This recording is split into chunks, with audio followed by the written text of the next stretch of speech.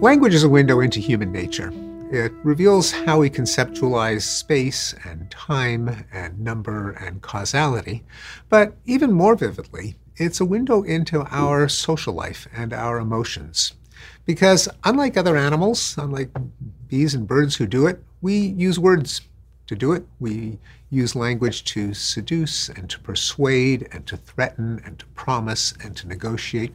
Our entire social world is negotiated with words. And when you think about how we do negotiate our social relationships, it's striking how much more complex language becomes. It's not just a question of who did what to whom.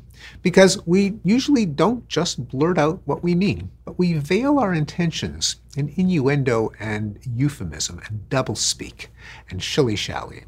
Simple example is politeness. You're sitting at the table and you say, if you could pass the guacamole, that would be awesome. Now, when you think about it, that doesn't make much sense. It's a little bit hyperbolic, but on the other hand, it sounds a lot better than give me the guacamole. In bribing, imagine a driver pulled over by a police officer. This is shown often in movies. The driver doesn't say, if I give you a 50, will you let me go? The driver says, gee, I'm wondering if there's some way we could settle this here without going to court and doing a lot of paperwork. Perhaps when he is asked to show his driver's license, he'll hand over the wallet with a $50 bill extending just so barely, expecting the driver to know that this is potentially a bribe. A threat, another cliche from the movies. Nice story you got there. Would be a real shame if something happened to it. Seductions. People say things like, would you like to come up and see my etchings? Or want to come up for Netflix and chill? Somehow that seems much better than, do you want to have sex? And it would kind of cut through a lot of complication if people could just blurt out what they say. Life would be a lot simpler, but people don't. Solicitations for a donation. I've been to a lot of fundraising events at universities where I'm often the bait to the donors, and at the opportune moment, the dean doesn't say, okay, now it's time to give money. The dean will say something like, we're counting on you to show leadership in our campaign for the future and be a friend to the university, meaning give money. So life would be simpler if we just said what we meant. Why don't we? This is a puzzle that I've pondered as someone who's interested in language and someone interested in human nature, and this is where they come together. A starting point is the realization that when we use language, we're really doing two things. We are conveying some kind of message. I really would like the guacamole. On the other hand, we are also negotiating and ratifying our social relationship. And that dual purpose of language explains why it's often so maddeningly complex in ways that often lawyers have to work out in cases of extortion and bribery and sexual harassment. What did the proposition really mean? So how do we make sense of this? Well, the starting point is an idea that most people have some intuitive sense of plausible deniability. And so a very simple case is the officer pulling the driver over because you know exactly what the costs and benefits are.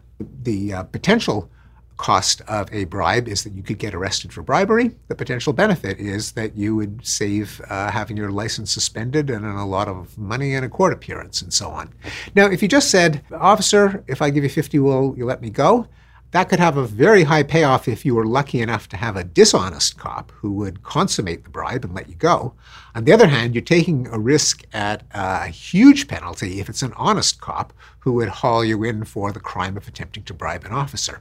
So if your only two choices were to remain silent or to blurt it out in so many words, you'd have the opportunity of a big jackpot, but also the risk of a huge penalty. But let's say then you kind of adjusted the level of explicitness so that just using the ordinary give and take of conversation, the officer can read between the lines, catch your drift, if he wanted to. If he said, gee, officer, is there some way we could settle it here? Well, then the dishonest cop could kind of sniff out the bribe beneath the innuendo, consummate it. You'd have the possibility of the great benefit.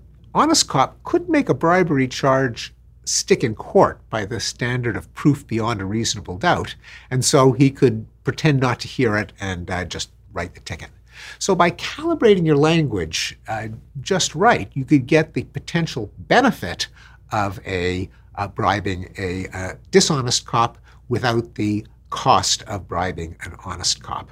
So that's a kind of explanation for why vague, indirect speech exists, but it doesn't really explain why we use it so often in everyday life when we're really not in danger of being arrested. An example would be, imagine you want to, say, bribe a maitre d'. You show up at a hot, chic restaurant on a Saturday night. You have no reservation. Let's say you try to grease the palm of the maitre d'. Why do people in those circumstances, and we know that they do, don't just say, if I give you a 20, will you seat me immediately? But they say things like, I was wondering if you might have a cancellation, while holding a $20 bill kind of in peripheral vision. Or, is there any way you could shorten my wait? Or, this is a really important night for me.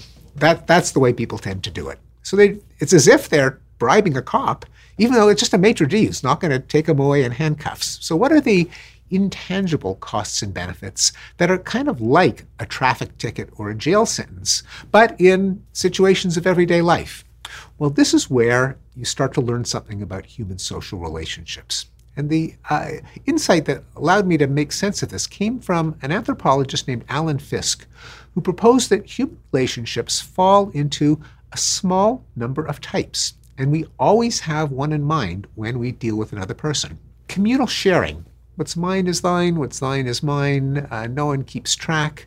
We're all friends, we're all family. It's the kind of relationship that you have with your significant other, with your kids, with your parents, with your close friends. The relationship of dominance, of authority ranking, of alpha male, where the boss gets to order around the subordinate. The high-ranking alpha bosses around the lower-ranking beta or gamma. And one of the reasons that we're often polite is we don't want it to seem as if we're treating someone like a factotum or a servant. If I say, give me the guacamole, that kind of conveys the wrong message of the relationship that we have.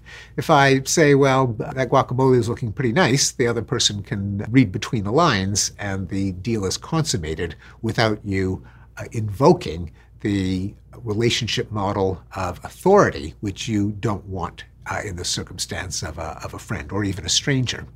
So that's two. There's communal sharing and authority ranking. But another way in which we deal with each other is by what Fiske calls equality matching. That's a kind of quid pro quo, eeny, meeny, miny, mo, you scratch my back, I'll scratch yours, a more transactional kind of relationship, which is different both from the intimacy of friends or a family and from the hierarchy of a dominant relationship. Now, if you keep in mind that we are very mindful of what kind of relationship we have with someone else, it determines the way in which resources are allocated.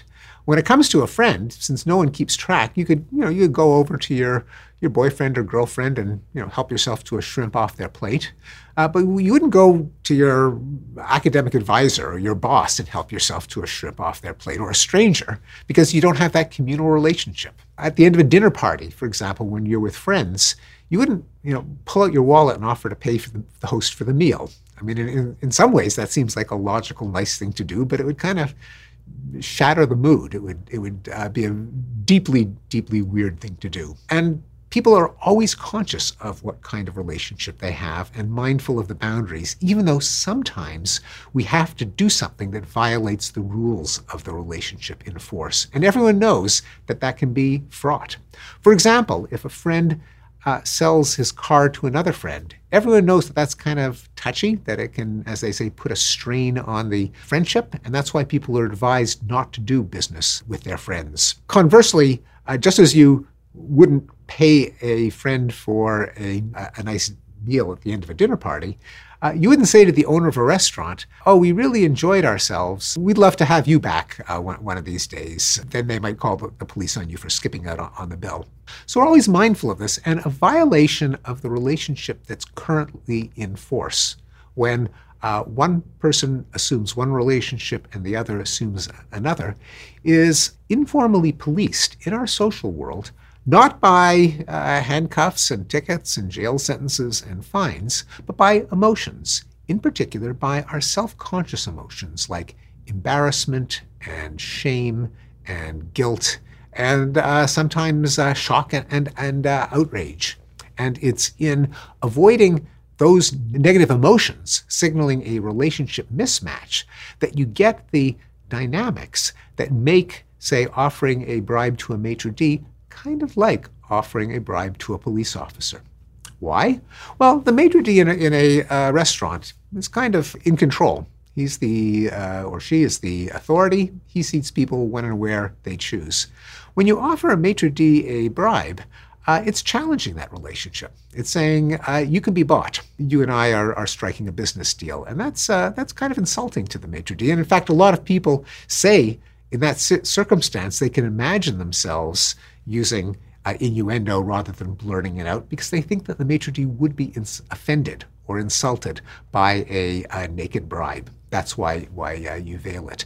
And as with the police officer, by having a vague hint of a bribe that a dishonest maitre d' can kind of sniff out and accept if he wants, and an honest maitre d' could choose to let pass, you get the advantages of tendering a naked bribe without the disadvantages of offering one to the kind of maitre d' that would not accept it, would not be willing to transition to a transactional relationship and would insist on maintaining dominance. And the other circumstances in which we resort to innuendo and doublespeak also involve different relationship mismatches and can lead to the kinds of negative sanctions of emotions of shock and outrage, such as, say, a supervisor soliciting sex from an employee, which can give rise, at the very worst, to acute discomfort, or worse still, to shock and anger. By keeping it vague, both parties can decide whether they want to consummate the offer without challenging the relationship that's currently in force.